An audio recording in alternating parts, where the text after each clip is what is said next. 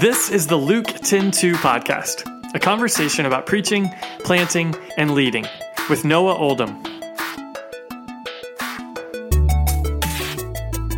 On today's episode, Noah will share 9 strategies for preaching in a church planting context.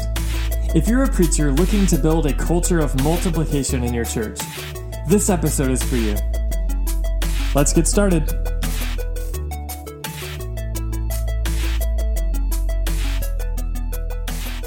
All right, Noah, today we're going to talk about preaching in a church planting context, and you've got some strategies for us.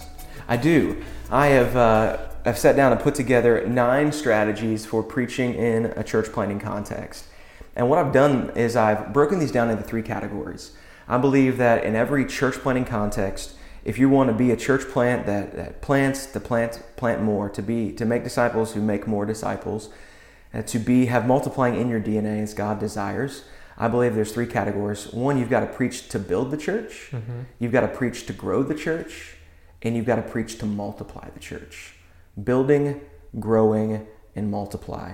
All 3 aspects of this are needed for the full breadth of the church plant. Some of that you could consider the early stages are before the church is formed, as it's getting started and growing, and then when it needs to get to that place where it starts a new life cycle and it sends out. And so let's just start with building the church. These are things that a planter has to do at the very, very beginning. I think if we negate any one of these 3, that we really miss out on seeing that church get to the place where it can actually grow. It has a faulty foundation. So number 1, the first strategy is preaching to evangelize. I believe that we really do desire to plant churches to reach the lost. And if we do, then we've got to preach evangelistic sermons. Mm-hmm. You may feel like, well, I don't have any lost people here this week or most weeks. I've heard it said again and again, you probably have too, the listeners probably have heard it a million times, you have to preach to who you want there. So if you want lost people to show up, you got to preach to lost people so saved people know that they can invite their lost friends. If you want men to show up, you got to preach sermons to men. So wives go home and say, you'd really like this guy. Yeah. He sounds like a guy that you would listen to. And so preach to evangelize. Preach gospel-drenched sermons where people can respond to the gospel. Not just using insider language. This is all about us getting saved. It's really easy to identify that in your own preaching or the preaching of others when you realize you get to the end of a sermon and there's no application at all for lost people. It's just all for the saved. It's all for the family of God. Like, oh man, we're not preaching evangelistically. Yeah. And we need to, especially at the beginning, we need to preach evangelistically. Number 2, you have to preach to cast vision. We first started at August Gate back in Soulard in 2009. I decided I was going to preach the Gospel of John from the beginning. And I wanted to preach a gospel. I wanted the full breadth of God's Word. I'm going to start with Jesus. It's always going to be about Jesus. And I got a couple weeks into John and realized, holy cow, there is so much groundwork that this young fledgling group of people need to hear about. What is the church? What's the mission of the church? People would show up for the first time. And not only were they brand new to our small group of people, they were brand new to church. Mm-hmm. And so I put pause on the Gospel of John. I said we return to it. And it's 10 years later. We might someday. We've yet to get back to John. We've done a couple other Gospels. That counts. But what we did is we started in Acts and went to here's who the church is.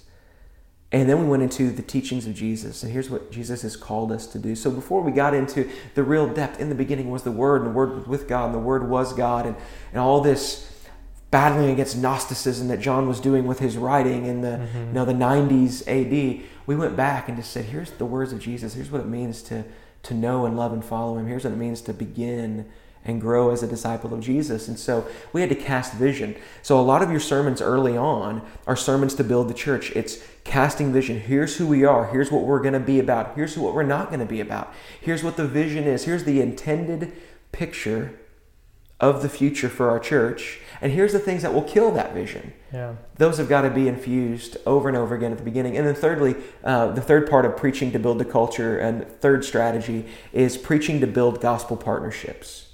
You got to preach to build gospel partnerships. And so you're going to have people visit your church early on from other churches. You're going to go preach at other churches. And you're going to preach to build gospel partnership. Now, when you do that, there's specific strategy. You got to preach the kingdom. You got to preach something larger than just your church. You got to preach something bigger than just your neighborhood or your niche or your methodology.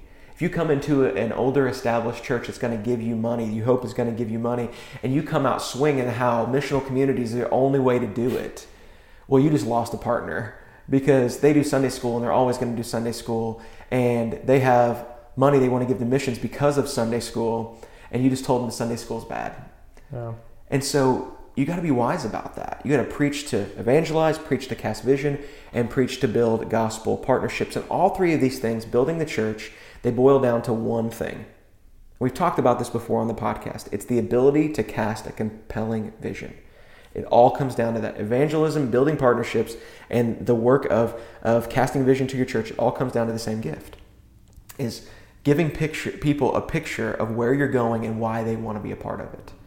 Lost people, they're compelled by the gospel. It's an offense. It doesn't make sense in a lot of ways. It sounds like foolishness, but something about it is just too good to be true. Like, okay, I'll check this out. Yeah. To leave an established church where there's programs for all your family members and there's stability, to leave and come be a part of something that may or may not be there in a few months, that's silliness. It sounds like foolishness, but there's something about it that's compelling if the right vision. Yeah. And then when you're coming and checking things out and you're a part of this new work, to not want to jump ship and head back to the mothership 6 months in, it takes compelling vision. So you got to preach first, I believe, in the church planting context. You got to preach to build the church. So let's talk about real quick the second one of those. Yeah. The vision piece. Does that mean that you're always doing a vision series in the early days, or are you finding ways as a preacher to weave vision, culture, that kind of thing into whatever text you happen to be preaching about? Yeah, I think you can do both. Okay. I think you can do a vision series. I'd say keep it short. Because I think topical sermons, they're okay. The very first gospel sermon was a topical sermon by Peter. So all these young guys were like, exposition only. Well, you just told Peter he was a bad preacher. He pulls from all kinds of texts, and even some of us might think he took things out of context. But it was inspired. And so, but you've got topical sermons, but I think those series need to be shorter. I would encourage somebody to use the Word of God to preach through a book of the Bible and to weave vision in that. For instance, every time we start a new gathering, we go through the book of Jonah. I think Jonah is one of the best places to cast a compelling vision, to preach God's Word, because it's all about God sending a missionary to a city that He loves. It's full of people that don't love Him. And God says, I'm willing to send my people, make my people uncomfortable, to go after these lost people. What's really cool is over and over again in the story, the lost people show up God's people. The pagan sailors, the people of Nineveh, they repent quickly. They repent often, and they're having to wake up Jonah, and he's having to go pout outside the city. And so it's a good rebuke for us in our comfort, and it's a good call to mission. So the book of Jonah is just one of many examples to use. The book of Acts is great for that because it's just the church. Yeah. Here's how the church was formed, and you can weave the specific vision God's given your church into those series really well. Gotcha. Cool. Yeah. The second aspect, not only preaching to build the church, you got to preach to grow the church. So as the church is getting established, it's past those early days, early months, you have to continue to preach to grow this church, to make it healthy. Matthew 28, 18 through 20, it says to go and make disciples by baptizing them, bringing them into a new relationship, and then teaching them to obey all I've commanded. That does not happen in the very first year of a church plant. That happens year after year after year as you continue to preach the full breadth of God's Word and call people to obey God in every area of life. So, again, I have 3 strategies within this category. First is number 4 overall, preaching to teach Christ. So if you're going to grow the church, you need to preach in order to teach Christ, both His person and His work. And so this is the very popular strategy that we see out there, and it needs to be popular. It's preach any text and make a beeline to the cross. Preach an Old Testament, preach a New Testament, preach any genre you want, expositional or topical, and get to Jesus as quickly as possible. Make sure that people see Christ in the text. They see their need for Christ. Like Jesus explains to us on the road to Emmaus that the entire Old Testament's about Him. Well, I don't see Jesus in a lot of those texts. He's like, it's about me. It's pointing to your need for me. And then the New Testament, which is then just all about Jesus. And so preach to teach Christ.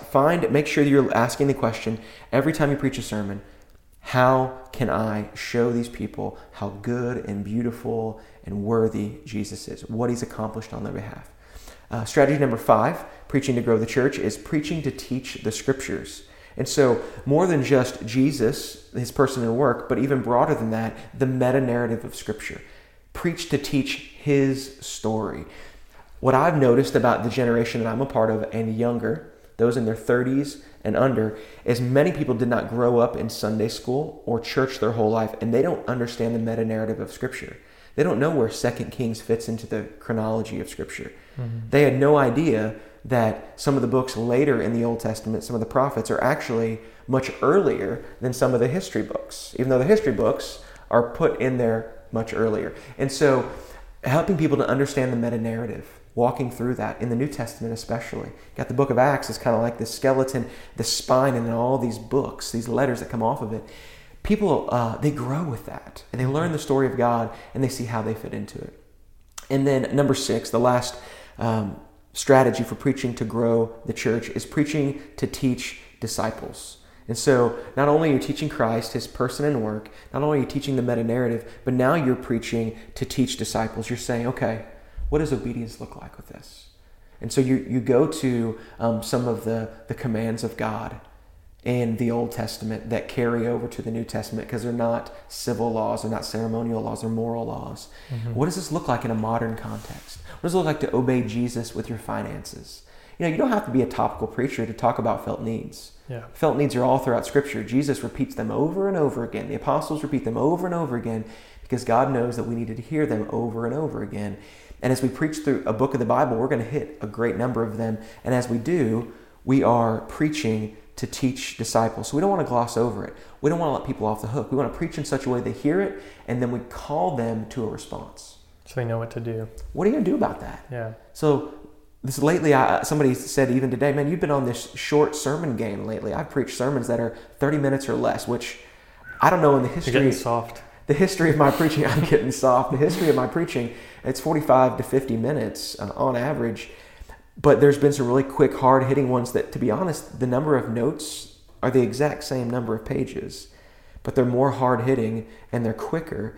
And what I'm doing is I'm getting to the end and I'm calling for a response. So what do you think God wants you to do? And I'm giving space and time for people to write out their answers, to hear from God and to write out what the Holy Spirit's saying to them. Because I'm under conviction right now that people need to be given permission to be Christians. They need to hear the Word of God and then ask the Holy Spirit, what do you want me to do about it? Because if they walk away saying, that was a great sermon, or they remember what Noah said, but they don't remember what the Holy Spirit said, I think that's a failure. In the long run, that's a failure. And so preaching to teach disciples. A couple questions about that category. So the preaching, especially number 2, the meta-narrative, that can feel very heady, whereas the third one, teaching for discipleship, that very much is a heart, cuts to the heart. How do you do each of those well in a sermon? Does that make sense? Yeah. So with the meta-narrative, without spending 10 minutes walking through, a long context of how, if you're preaching in the Gospel of John, without walking through for 10 minutes, every single aspect of the story of the Old Testament, so that now we arrive chronologically here in John chapter 4 at the woman at the well. Like, how do you do that effectively in a sermon? Well, number one, I think everybody's got to get better at telling stories. Mm-hmm. What I tell guys all the time in a preaching lab is, think about it. You long to be like that grandpa who could sit down and tell a story. You may have heard it 20 times, but you want to hear it again because grandpa's telling it and he tells it so well. I think we've got to recapture the lost art of storytelling, and we need to get away from making everything academic. Yeah. I love that in this generation there's a longing and a hunger for deep theological truth. I have it as well. I long for it. I want to read it. I want to study it. I geek out over it with my seminary buddies. I love that. But in the midst of that, we can't miss the fact that, like you just said, it's not just head level, it's heart level as well. We got to be gripped by it. And that doesn't often happen by reading long theological treatises in books, out of books, and call it a sermon. But it sounds like a running commentary.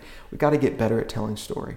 Okay. So I'm going to talk a little bit later about some of the strategies of how to do this, Okay. How to make this possible. But I think just real quick right there, I think the answer is getting better at telling stories. And as we do that and we really script it out, I'm a big fan of a manuscript. Mm-hmm. Every word, you're writing out what you're going to say so you know how long it's going to take. Gotcha. Makes sense. Yeah, so, and then the next category, so you have preaching to build the church, preaching to grow the church, and then finally preaching to multiply the church. I'm convinced and convicted that, man, we've got to preach to multiply.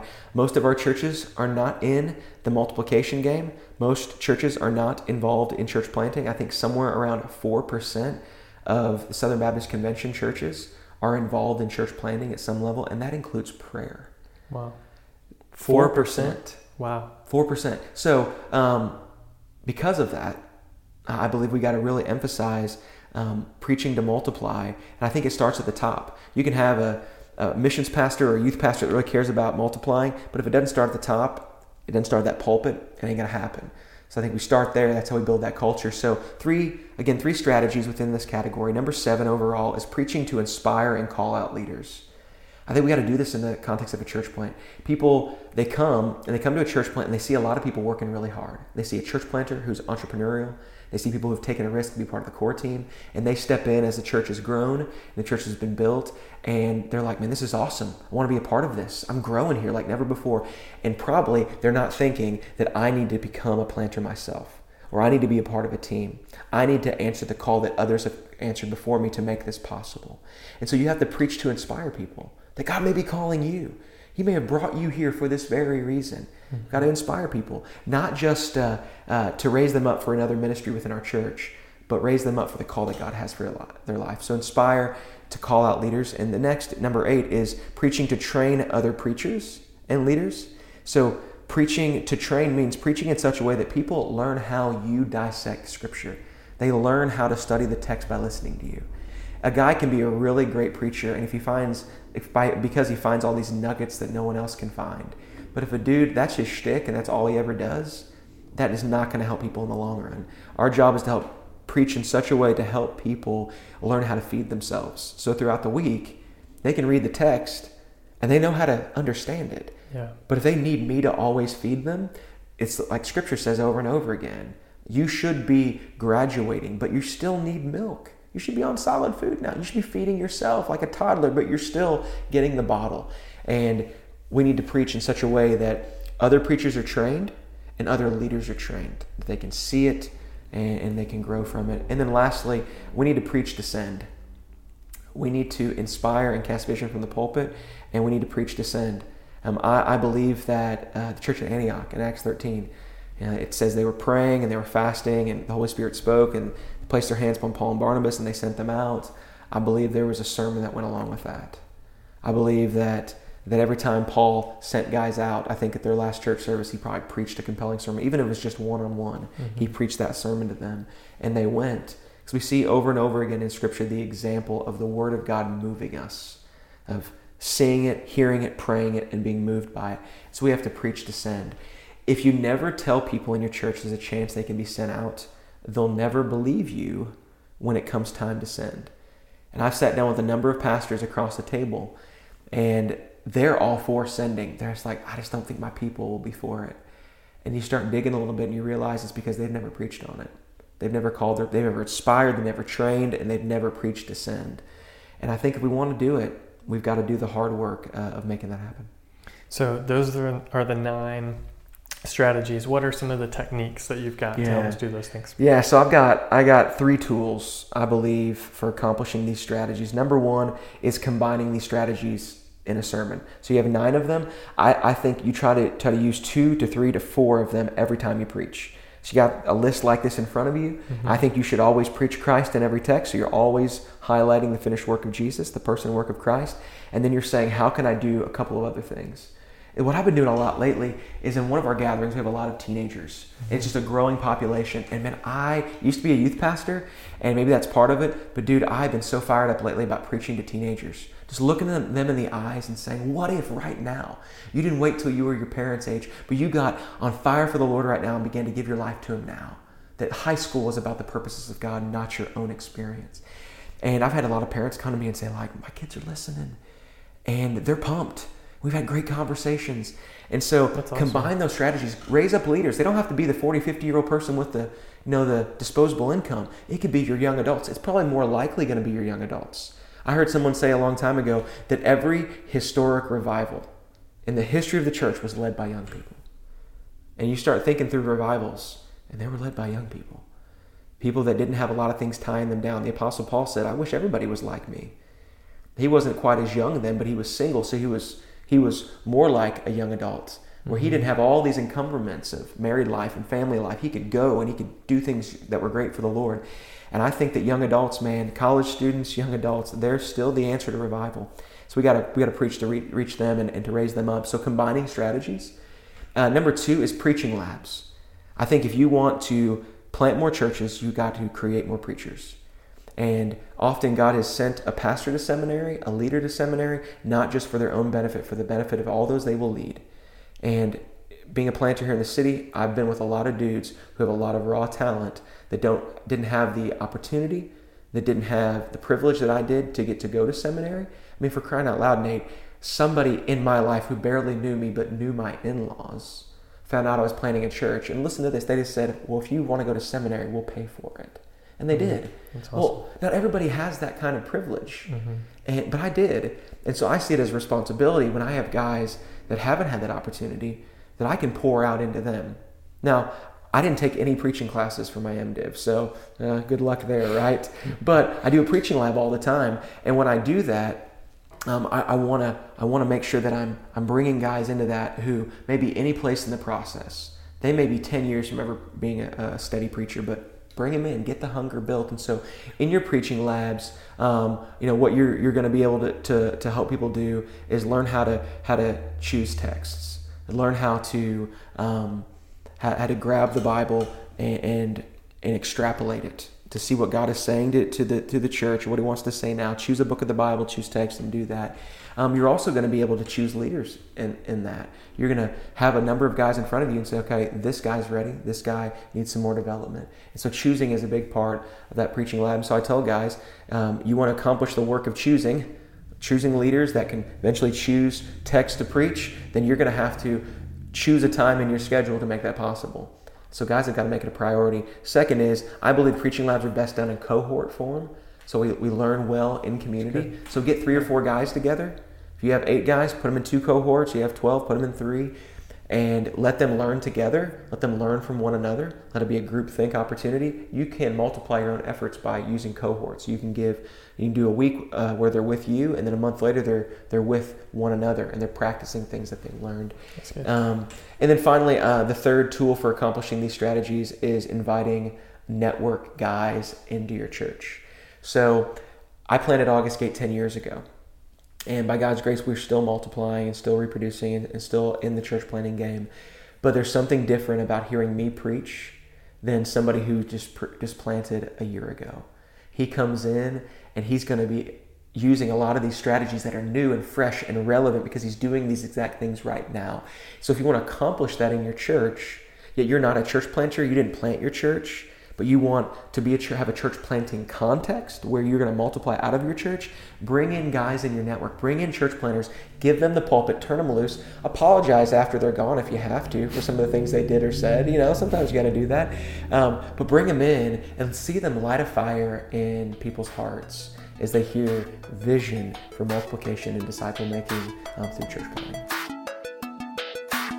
Thanks for listening to the Luke 10:2 podcast. For more information about the Send Network in St. Louis, visit sendstl.com.